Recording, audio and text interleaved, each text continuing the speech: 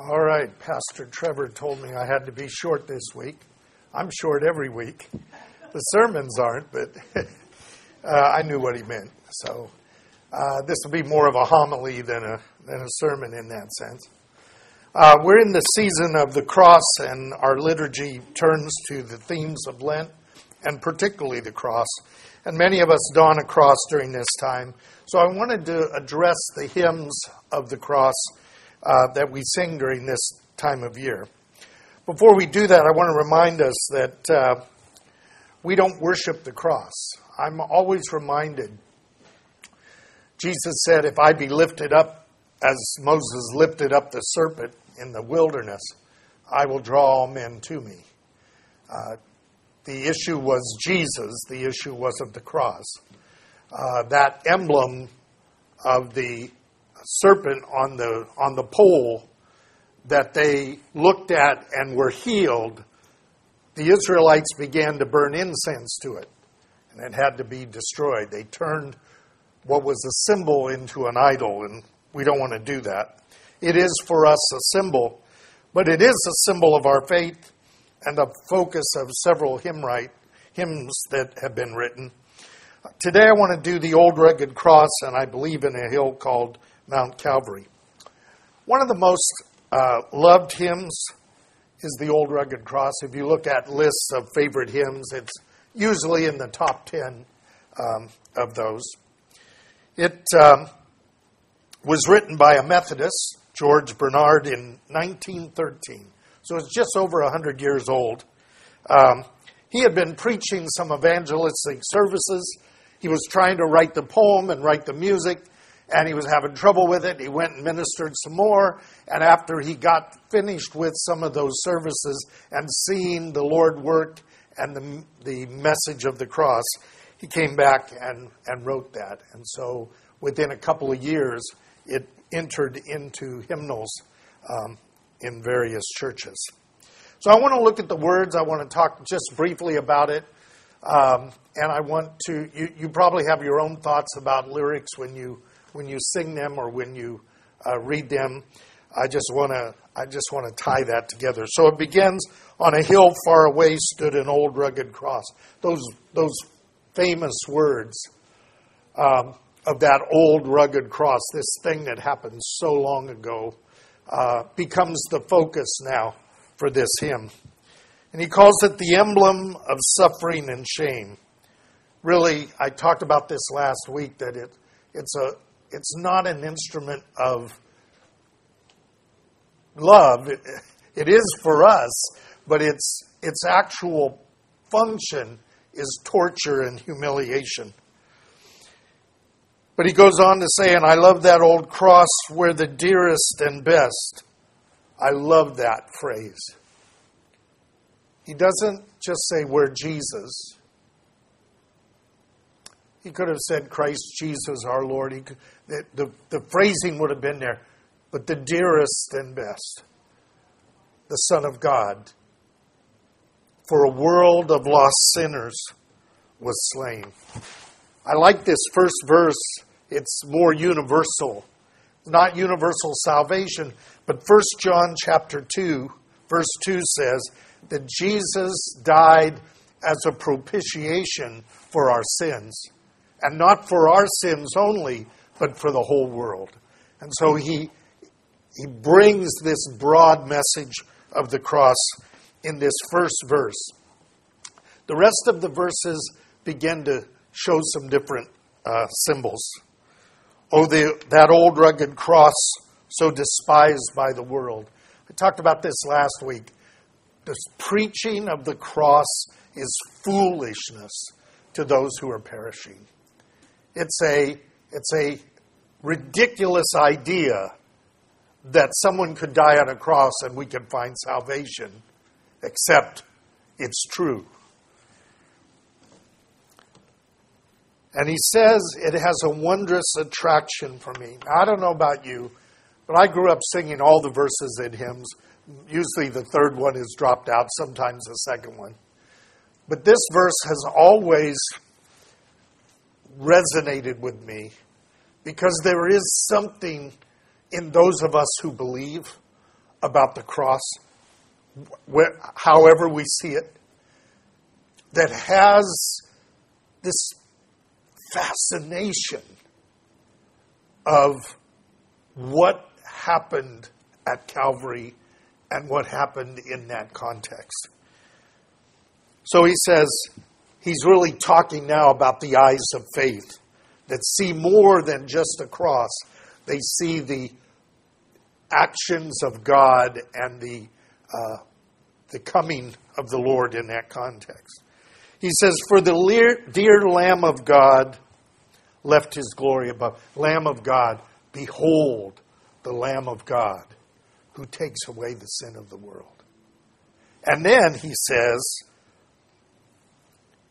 left his glory above. Well, in our hymnal, you'll see Philippians chapter 2 tied to this verse, and that's exactly what's going on there. I want to just look at verses 5 to 7.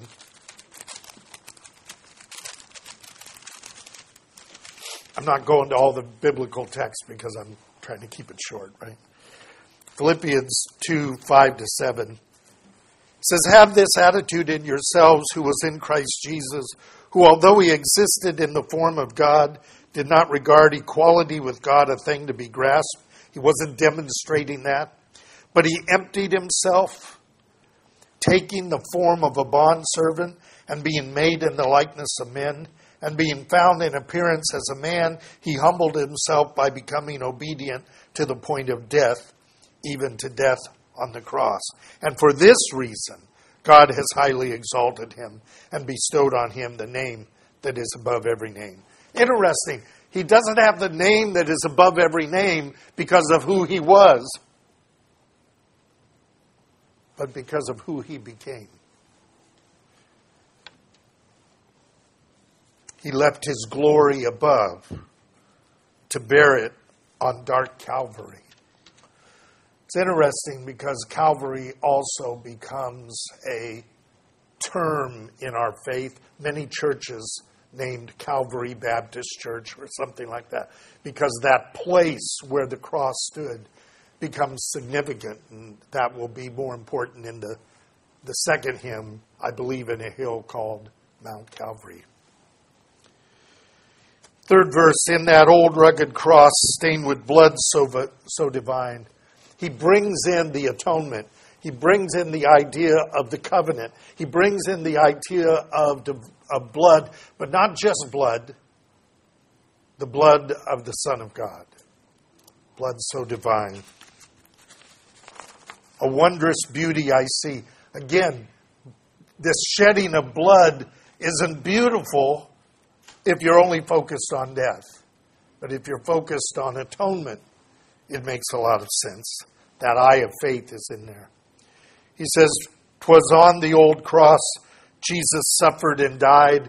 He's addressing this vicarious atonement, this substitutional death. And then in this verse, he goes from the general to the specific. To pardon and sanctify me. I read about his writing these words, and he said that he was struggling with it because as he imagined the crucifixion in his mind and saw what was going on there, he was trying to find the words that connected there. I think I know a little bit of what he was talking about because I was in a communion service when Linda and I were engaged. And it was at the Foursquare Church. And in that process, I don't know if I saw this in my mind's eye or if I don't know what it was, but I saw the Lord crucified. And I saw the nails, and the nails were my sins holding him there. And I went to talk, and out of my mouth came a spear and pierced his side. So I went home and wrote a song about the crucifixion. The chorus is, the one in the middle died there for me. It was my sin and my guilt that held him to the tree. The one in the middle died there for me. The cross in the middle was meant for me, but since he bore it, I'll live eternally. I really get that sense that we come to a personal faith in the Lord, a personal understanding. We all come to the foot of the cross as individuals in that context. Out of that we receive pardon, and out of that we receive holiness, sanctification.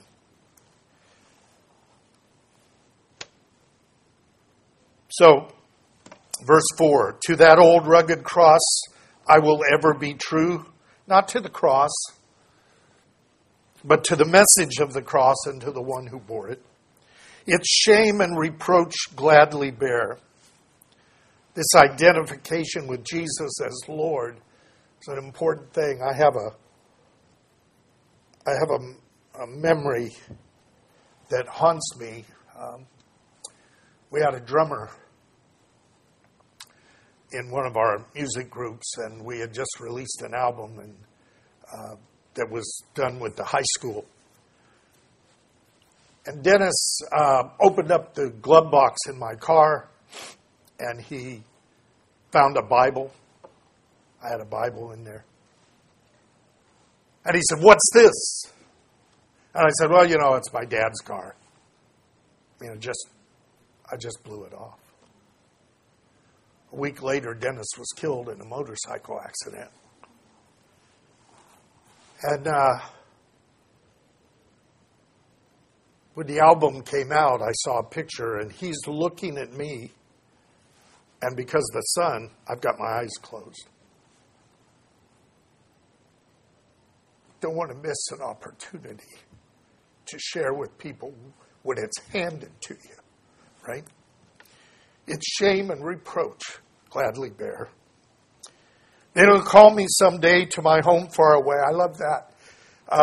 It rhymes real good, but one of the things you'll notice about all of the cross hymns, they don't have much of an eschatology. There's death, and then there's eternity, right? Nothing about the kingdom, nothing about the second coming, nothing about the new heaven, new earth. It's out there, right? To my home far away, where his glory forever I'll share. We talked about that again in Romans chapter 8, where Paul says, if we suffer with him, we will reign with him. And I am convinced that the sufferings of this life cannot compare to the glory that shall be revealed.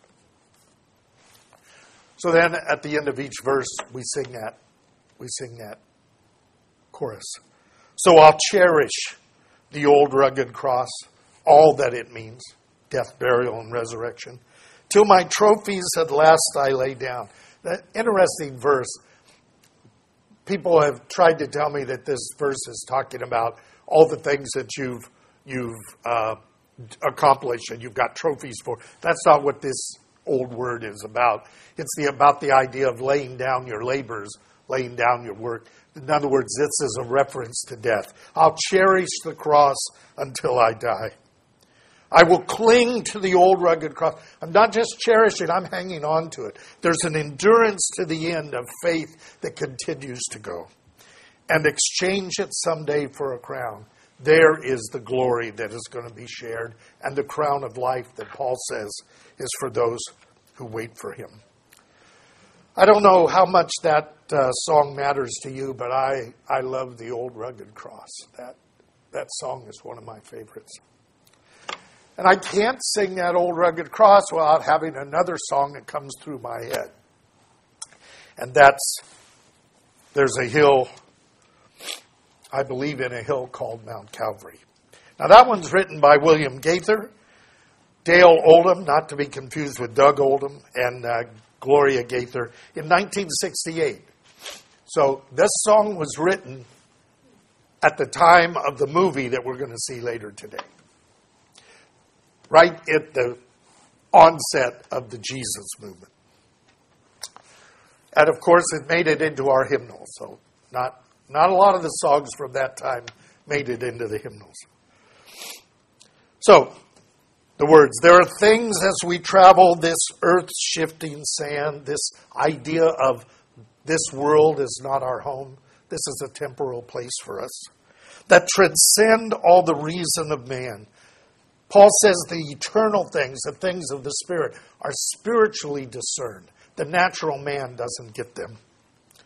But the things that matter the most in this world can never be held in our hand. They're not material things. They're the spiritual things. They're the things that are revealed. He says, I believe that the Christ who was slain on the cross. Now, when he says slain on the cross, of course he's including the burial and the resurrection and the ascension, has the power to change lives today. I was talking to the musicians before last week. I had a song, 2 weeks ago, I had a song that wouldn't leave me alone. The blood will never lose its power. You may know that song. It just kept going through my head and through my head. This salvation now is the day of salvation. It continues even now. And he says it has the power to change lives today. It's always providing grace. For he changed me completely. A new life is mine. There's this testimony going on here of the new creation. All who are in Christ are new creation. And that's why by the cross I will stay. God is in us both to will and to do of his good pleasure. And what he began, he will continue until the day of Christ Jesus. Last verse there is, I believe that this life with its great mysteries, we think we know so much, but we don't know much about this life, right? Surely someday will come to an end. There's that death is certain aspect that's in many of the great hymns. But faith will conquer the darkness and death. The last enemy to be destroyed is death. And will lead me at last to my friend. Interesting. Older hymns don't use the idea of Jesus as a friend much. We have, what a friend we have in Jesus. But in most cases, that's not. But in the 60s, that became a focus. That there was an actual relationship with Jesus, not just what he did for us. And of course, that ties in to John chapter 15.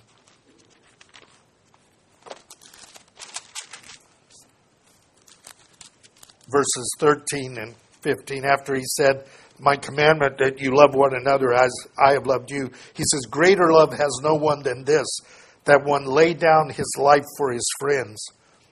You are my friends if you do what I command you. No longer will I call you slaves, for the slave does not know what his master is doing.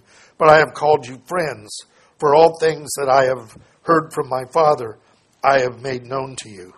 This idea of friendship with the Lord, who was made like one of us, he's our elder brother and he is our friend, I think needs to be appreciated. Not in the sense that Jesus is my good buddy and we hang out together, but that idea that there is a friend that sticks closer than a brother, and the Lord really, really is that for us. And I love the chorus of this one. I believe in a hill called Mount Calvary, that death, burial, and resurrection, 1 Corinthians 15. And I'll believe whatever the cost. I'll take the shame. I'll take the loss. I'll take the reproach. And when time has surrendered and the earth is no more, there's that eschatology again. This earth is passing away. There'll be a new heaven, a new earth, a new resurrection. A new Jerusalem. I'll still cling to the old rugged cross. Little difference from I'll exchange it someday for a crown. I'll still cling to that, because that will be the testimony of my salvation for all eternity. As he bears the scars in his body for eternity, we bear the grace of what his scars provided for all eternity. So, just some quick thoughts and I'll shut up. Neither of these hymns are direct praise or direct worship of God. What they really are confessions and creedal statements. The old rugged cross is a vow of allegiance. to the Lord who died for us. And as such, it's really a profession of faith and a confession that Jesus is Lord. If you really look at the words, that's what's going on there. And it makes sense that coming out of evangelistic meetings, that would be the theme of what's there. The other one, I believe in a hill called Mount Calvary, is the essence of a creed. The word creed comes from the Latin credo, which translates, I believe. It's used in the Apostles' Creed. It's used in the Nicene Creed. It's used in the principles of Judaism that we use in our liturgy. I believe with a perfect faith, right? I believe in a hill called Mount Calvary. I'll continue to believe, whatever the cost. And when time is surrendered and this life is done, I'll still cling to the old rugged cross. So in addition to this, they are testimonies.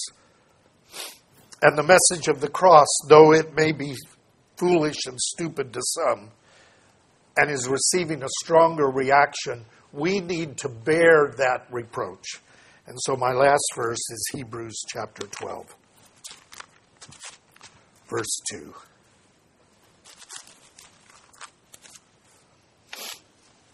Fixing our eyes on Jesus, not the cross, on Jesus, the author and perfecter of our faith, who for the joy set before him endured the cross, despising the shame, and has sat down at the right hand of the throne of God.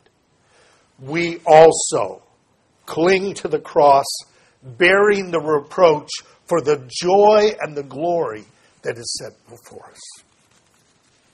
Let's pray. Father, we thank you for these songs. We thank you for the writers who took the time to draw from not only their experience, but the Scriptures, that we might sing these things as vows and as confessions in our worship and adoration of you. Let us be mindful always of the cross, particularly at this season, but always until we finally lay down our trophies. In Jesus' name we pray. Amen.